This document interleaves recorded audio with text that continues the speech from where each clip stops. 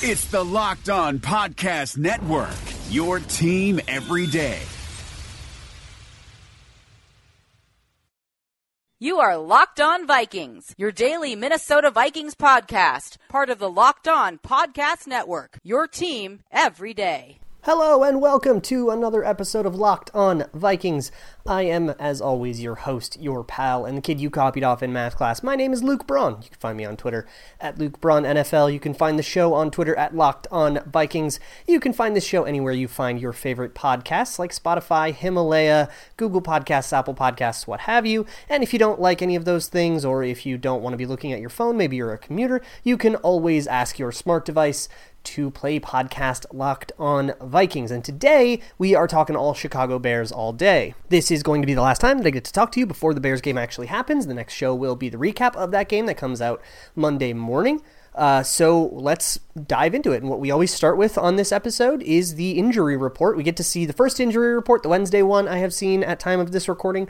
So I can at least tell you how things have started out. And it's pretty optimistic. Right now, Mackenzie Alexander is back to practice. That's the biggest change, or at least the biggest positive change. That's ahead of schedule. The way that I understand, how like dislocated elbows work, that means that maybe it's not as bad as I was at least originally led to believe. That's awesome news.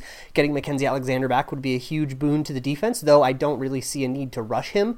With Mike Hughes now back and playing, and Jaron Kearse kind of playing out of his skull when he gets on the field. Didn't get on the field a lot against Oakland, which is interesting. But that cornerback room is starting to fill back out kind of nicely, and we don't have to keep watching the waiver wire and who's out there and what washed up veteran can we go bring back, what's Bené Benwikere. We don't have to think about all that stuff anymore now that some of the actual quality cornerbacks that the team has spent so much on are starting to file back into the roster. It's really nice.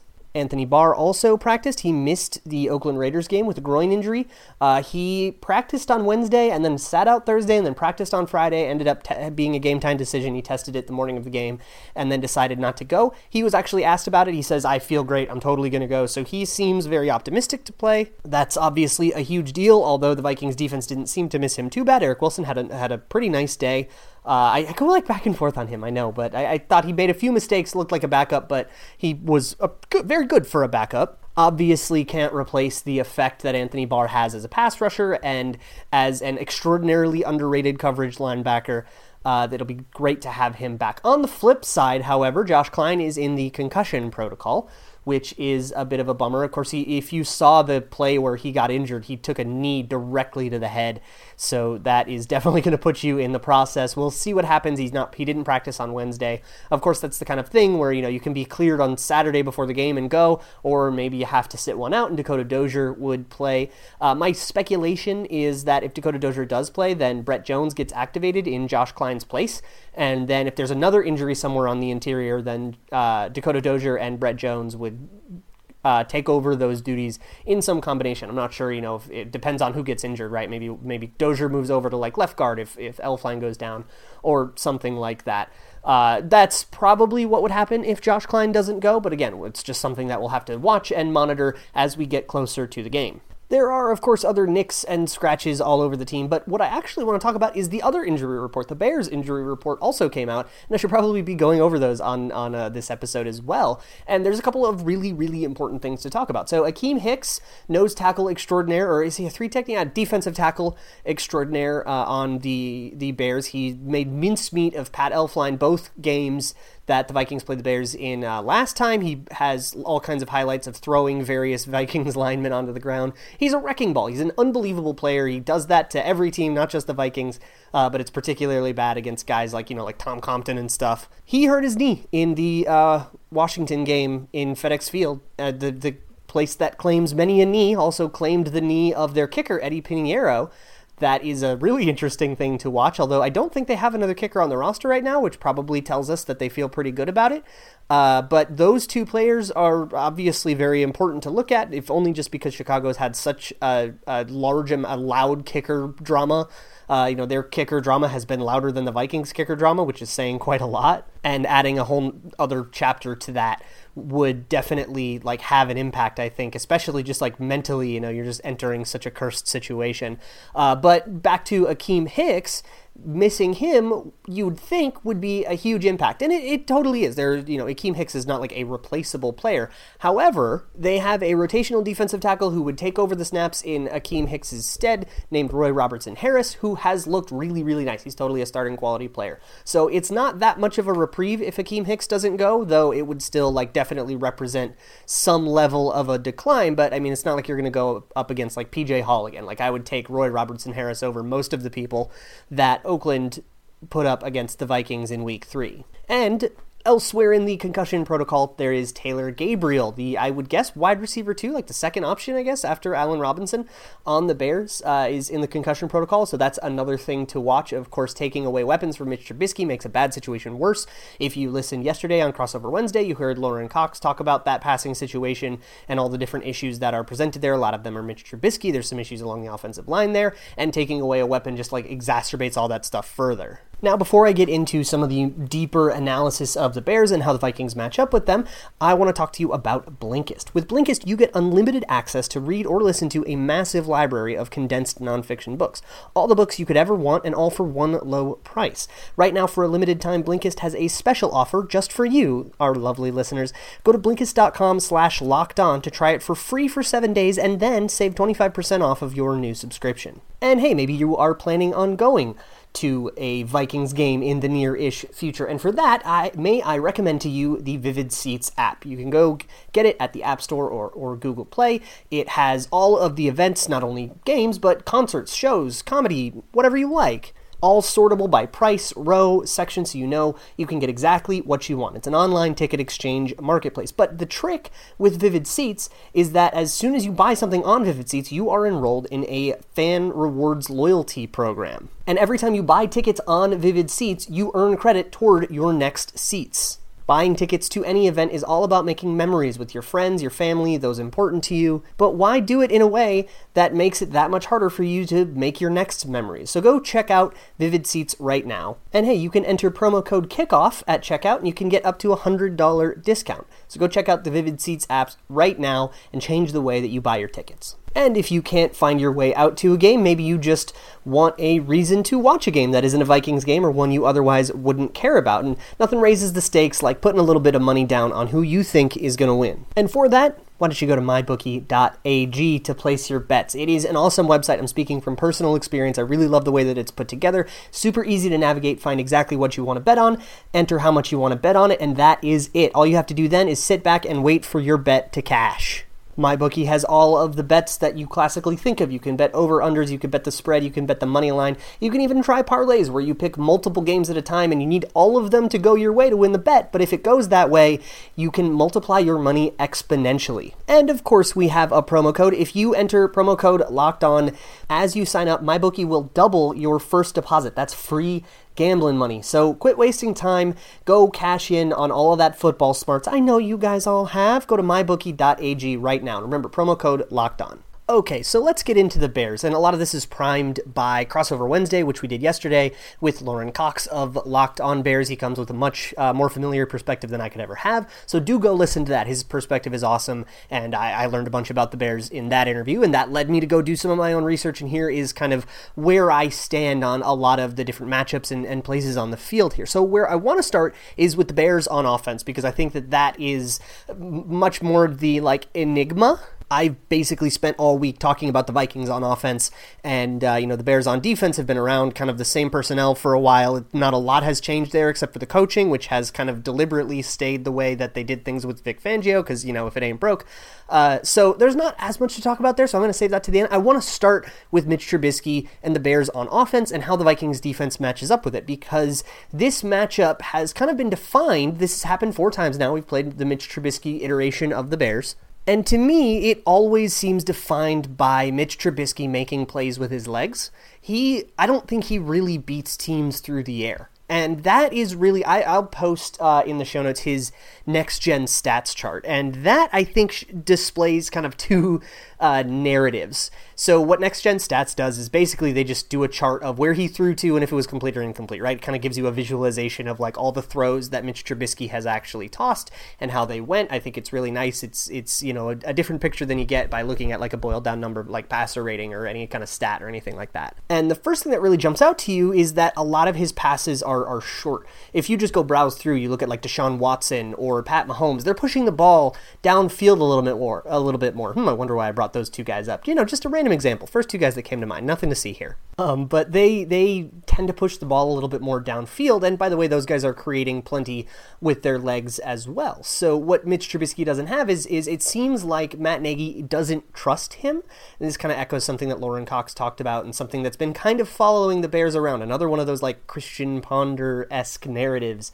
All those narratives seem really, really similar to the way that the Vikings were talking about their quarterback situation in 2013. And on top of that, I think the Bears rank something like 7th or 6th in terms of quickly getting rid of the ball. The PFF actually tracks like the time it takes from snap to throw, and they're in the top 10. So they are throwing a lot of really short, quick passes designed to get yards after the catch. With Allen Robinson, he's a little bit more of a deep threat, but with like Taylor Gabriel and Tariq Cohen on your team and like Trey Burton, that kind of makes sense considering the personnel and considering the style that Matt Nagy was famous for in college and with the Chiefs in the time he was there. It all does kind of make sense like schematically that it's like what they would want to do, but it also does a little bit suggest a lack of trust in their quarterback, and who can blame them, because the other thing you see is that there's a lot of inaccuracy. And you know, we saw this in both of the seasons that Mitch Trubisky played, 2017 and 2018, in his respective QB annual entries, the PFF like giant charting project where they actually do chart accuracy and it gives you all kinds of awesome information, and that information reflects horribly on the Bears quarterback. And of course you see a much higher volume of throws to the right than to the left, which propagates a certain narrative. But I think that narrative is a little bunk. I mean, it's a hilarious joke, and I'm not going to stop making the joke because it's awesome and fun, but I think that the narrative is really that Mitch Trubisky can't throw, and also that includes throws to the left. So if you just segment out the throws to the left, it looks like he can't throw left, but if you place them amongst throws to the right and to the middle, the left throws don't stand out as any worse. It's just kind of all bad. So I think that really what I'm getting at here is that Mitch Trubisky shouldn't beat you through the air. He is not an accurate enough quarterback to beat the Vikings and to, take advantage of those really tight throwing windows in the way that Aaron Rodgers did in week 2 in that first quarter. He took advantage of some really, really tight windows. He threw some almost perfect passes, even some perfect passes that were defense just because the Vikings were in good position. It actually kind of seemed like a strength-on-strength thing going on there. I think if you stay in reasonable man coverage against Allen Robinson and whatever other idiots the Bears put out there, you will make throwing windows that are too tight for Mitch Trubisky to hit consistently, and I don't think they'll be able to move the ball. The only way you screw this up is by letting them move the ball on the ground. And that's kind of what the Bears talk. I mean, I don't know. It feels like every coach says, like, we want to run the ball this year. And that's, and not really like in the way that the Vikings' like whole narrative was, but I feel like every coach is like, we want to be a tough physical team. It's like just one of those platitudes you like spew out at the combine when you're done answering questions. But that really hasn't been the case for the Bears, even though they've been ahead in at least in the Monday night game, they were ahead. And it seems like their running game is just kind of not as potent, I guess, especially as what we've been seeing, but even at like what we've been going up against. Like, I think the Raiders have a better running game, and the Vikings shut that down. But what really will get you is Mitch Trubisky escaping the pocket and scrambling. And this is what has gotten the Vikings in both of the matchups against the Bears that they have lost, is Mitch Trubisky converting a 3rd and 10 on the ground because you didn't have a spy on him and your zone was carried way deep. And so what the strategy that I'm basically trying to suggest here is cover 2 shells. I don't need to see deep quarters with the whole defense sucking downfield because you're afraid of Allen Robinson. I want to see a lot of underneath defenders. I want to see a zone shell. I don't think Mitch Trubisky can pick apart your zone like Aaron Rodgers could, or like Drew Brees could, or like Russell Wilson can. I would rather test him on that. Rush with contain. I talked about that a little bit in the preseason, but in case you weren't with me, essentially what I want to do is I want to see the edge rushers, Danielle Hunter and Everson Griffin, who are typically pretty bad at keeping contained. They have let mobile quarterbacks run outside and scramble and buy time. If you are familiar with the narrative of the Vikings against mobile quarterbacks like Wilson and Trubisky and even Aaron Rodgers when he's healthy, although those days might be behind him now, I don't know. Well, one of the biggest causes of that is the edge rushers being too tenacious and kind of pinning their ears back and just like flying into the pocket. And they're actually pretty easy to evade if you're a mobile quarterback like Mitch Trubisky, just because of their Mitchell Trubisky. Sorry, I've been saying it wrong. But just because of the way that like edge rushing works, it's pretty easy to evade those guys. And then you just bail out of the pocket from the side that they came from because you've lost contain, and you can buy 5 more seconds for somebody to go improvise scramble, get open, you make a throw, it looks like heroics, and we're all leaving frustrated. You can't let that happen. Don't lose contain.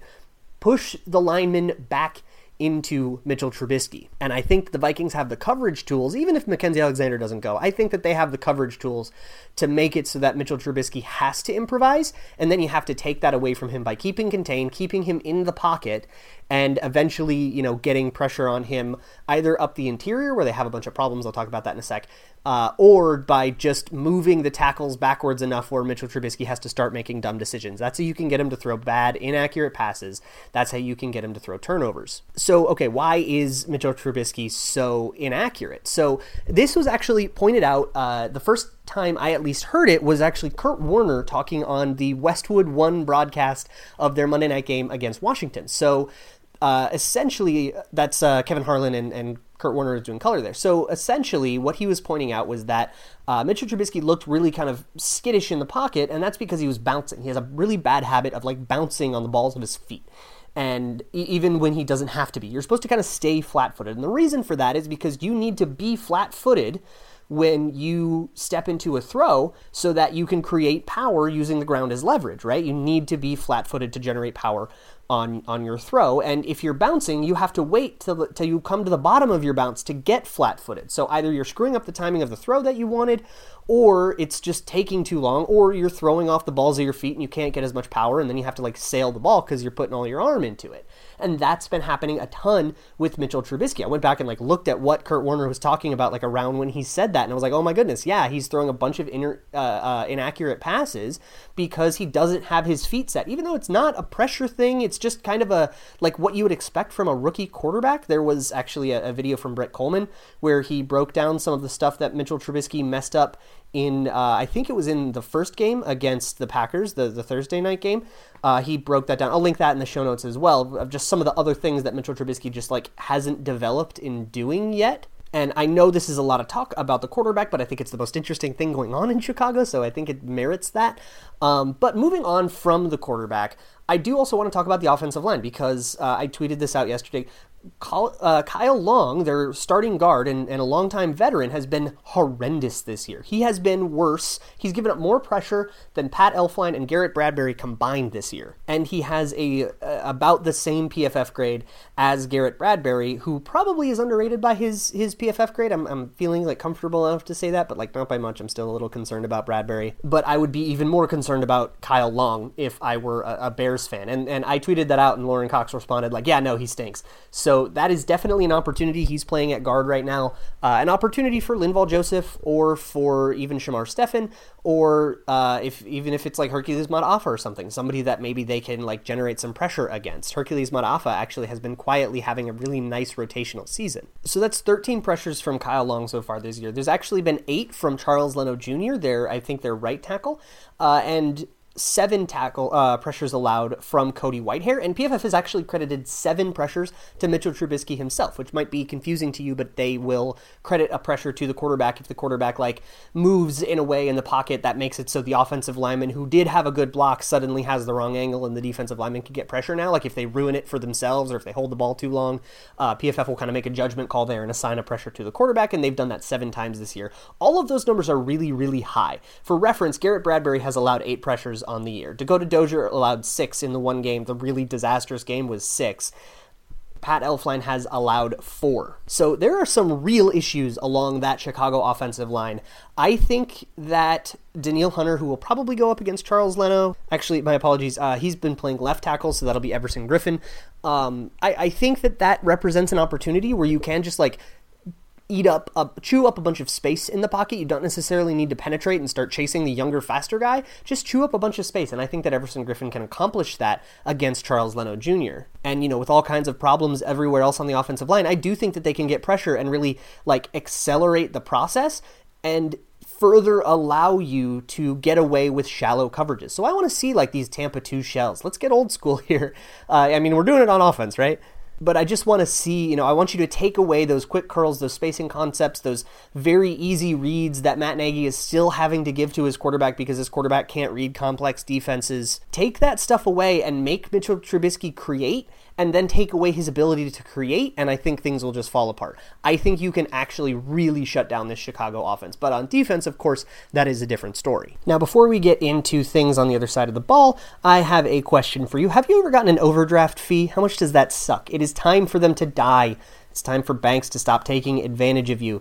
There is a place called Hi, this is David Locke, the CEO of the Locked On Podcast Network. In this crazy, unprecedented, and unnerving time, I know we're all living our lives a little differently. I thought we had some of our sponsors over the time that might be able to help you out. So we've reached out to them to get you specific offers. Postmates is giving our listeners $100 of free delivery credit for their first 7 days. Start your free deliveries, download the Postmates app, and use the promo code LOCKEDONNBA. Anxiety, stress, need something to calm yourself down? The Calm app is available for you. 40% off to our listeners at calm.com/LockedOnNBA. Stuck at home, want fitness? Echelon Fit has been a sponsor of ours, and you can go to echelonfit.com/LONBA.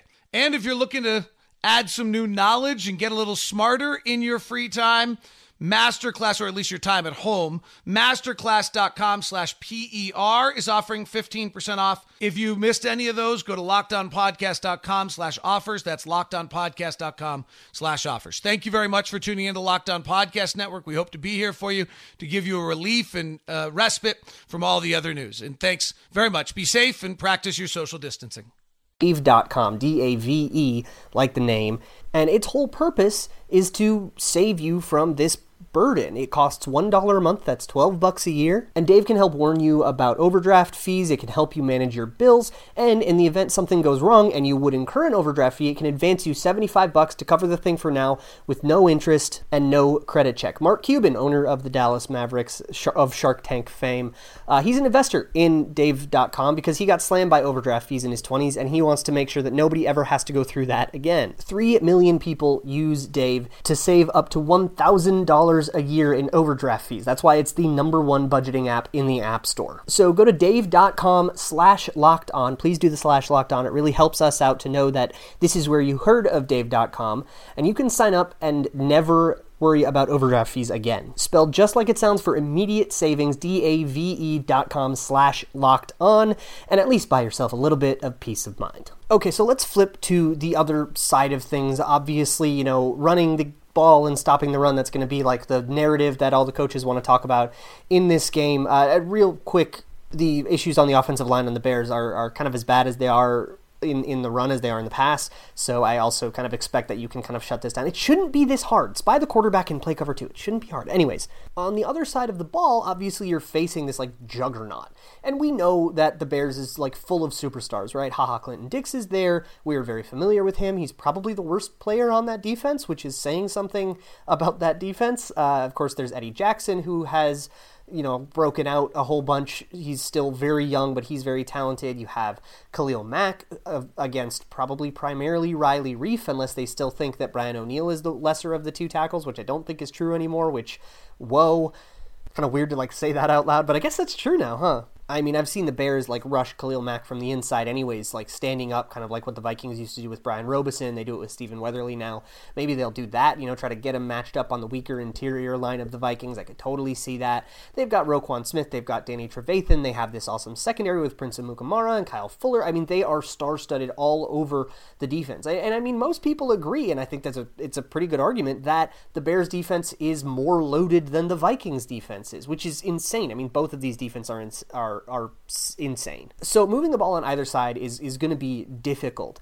But essentially one thing that kind of stuck out to me was that Chuck Pagano had, Lauren Cox mentioned this on Crossover Wednesday, was that Chuck Pagano had moved to like different coverages from, more like middle of the field closed looks to middle of the field open looks. So this is a really interesting thing that I wanted to bring up. Nick Olson pointed this out to me, at Nick Olson NFL. But he was basically looking at some tape and he realized that a lot of the best offensive plays that the Vikings had achieved came against middle of the field closed looks. So what does that mean? Well, there's two different kind of, if you just want to divide all defensive sets into two categories, whether or not the middle of the field is open or closed. And all that is how many deep safeties are there. If it's odd, and that means you have one guy in the middle of the field, like in cover 3, right? If somebody takes the left, middle, and right, or in cover 1, you have one single high safety, usually lines up in the middle of the field. That means the middle of the field is closed. You can't throw there. There's a guy there. And the middle of the field is open if it's cover 2 or cover 4. And even like less so in cover 4, because you could argue there's two guys in the middle. It's even less open.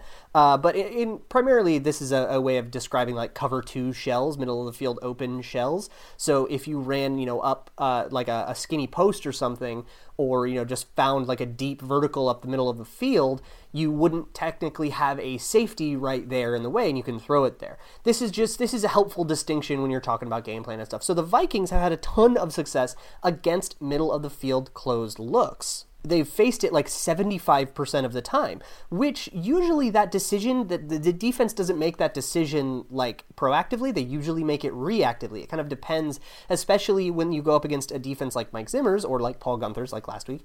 The decision is made based on the alignment. So you are aligning in formations that encourage the defense to give you a middle of the field closed look.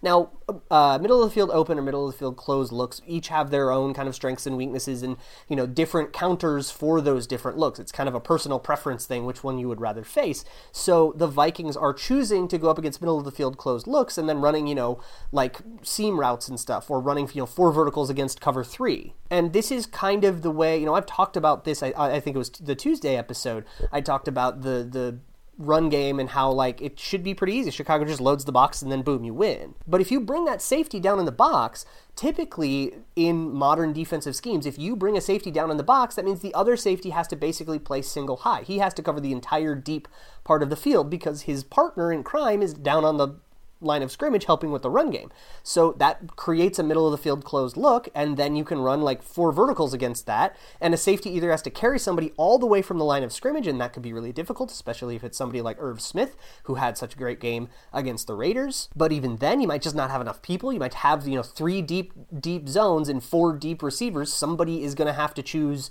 make a difficult choice to let that guy get open or let this guy get open. And that's the kind of thing, I believe the Vikings did get a really big throw to Irv Smith based on this exact logic. And I know that the first touchdown to Thielen basically came against this logic. You ran a deep cross-country concept. That's the one you'll see it all the time, where Diggs and Thielen start on one end of the field and they kind of like make a big scissor with their routes and kind of cross each other like 20 yards down the field, and it really does a good job of like confusing zones, and plus it just is reasonable at beating man coverage just because there's like this conflict all of a sudden like 20 yards down the field. That is the concept that led to that long Thielen touchdown to start off the game against Oakland, and a big reason that it worked is because correct me if I'm wrong here, but the Raiders had a safety in the box because they knew that the Vikings wanted to run the ball so much. So this is one of those things that's like setting up to kind of counter later as soon as Gary Kubiak and Kevin Stefanski want to pull that card out of their sleeves. Matchup-wise, of course, you're going to get all kinds of interesting matchups. Whatever Khalil Mack ends up doing, that will be something to watch him, all game. I think Dalvin Cook versus Trevathan and Roquan Smith will be very interesting. Generally, those two guys, I expect them to get, to be in the right gaps, and I expect there to be conflicts where it's Dalvin Cook needs to make Roquan Smith miss, and that's what the play is like predicated on, and I'm fascinated to see what happens there. I think Diggs and Thielen versus Amukamara and Kyle Fuller. I don't know what their shadowing strategy is going to be in this game. Of course, it's always difficult when you have a Diggs and a Thielen. Do you shadow at all? Do you just play sides and say, both of my guys are going to have to handle both of their guys, so let them dictate the matchup? I don't care. It'll be an interesting matchup to watch all of that stuff go down. But generally, I'll be really interested, and I'm going to go back and look at the tape of this as much as it pains me to watch Soldier Field all 22, and just look at what coverages the Bears threw at Kirk Cousins here. I really do expect them to load the box. I'd be super surprised if they didn't load the box all the time, just considering the reputation that the Vikings are getting, and I'm going to guess you're going to see all sorts of 8-man boxes. Now, that's not unmanipulatable, right? The Vikings can still use jet motion and unbalance that box. So if there's 8 people in the box, but 5 of them are on the right and 3 of them are on the left, you can run left and you can be totally fine. That's just as good as a plus box for you. And that's something that the Vikings have taken advantage of a ton as I go through all of their explosive plays. I'll link that thread in the show notes too. It's coming along nicely. And I think that that's going to be kind of how the rest of the season here is colored. I think teams are always going to load the box against the Vikings unless they really, really change the way that they are approaching games. And it's going to be a matter of, okay, now how do you beat that? Do you start using play action to beat it? I would guess that that's likely. Do you use these motion and, try to manipulate the box and unbalance it and run against the unbalanced sides? I think that's a strategy that they'll also employ. But that's the kind of thing that I am looking forward to tracking as the season moves forward. But that is going to do it for today's Chicago Bears preview. This is the last time we are going to talk until the game is actually played. So I will see you all on the other side. In the meantime, you can follow me on Twitter at LukeBraunNFL. You can follow the show on Twitter at LockedOnVikings. You can find the show anywhere you find your favorite podcast, and you can always ask your smart device to play podcast Locked On Vikings. I will see you all on the other side of the Bears game, and as always, Skol. Hey, sports fans. My name is Ben Beacon. I'm the host of Locked On Wolves, the Minnesota Timberwolves podcast on the Locked On NBA Network. The Wolves might be in the middle of what's turned out to be a pretty miserable season, but there's still plenty to talk about. From the aftermath of the trade deadline to looking ahead at what moves Gerson Rosas and the front office might be planning for the summer, to the possibility that all-star snub Karl Anthony Towns could go off on any given night, it's still going to be a fun spring. Tune into Locked On Wolves daily, Monday through Friday. I'm Ben Beacon with Locked On Wolves, and we'll catch you next time.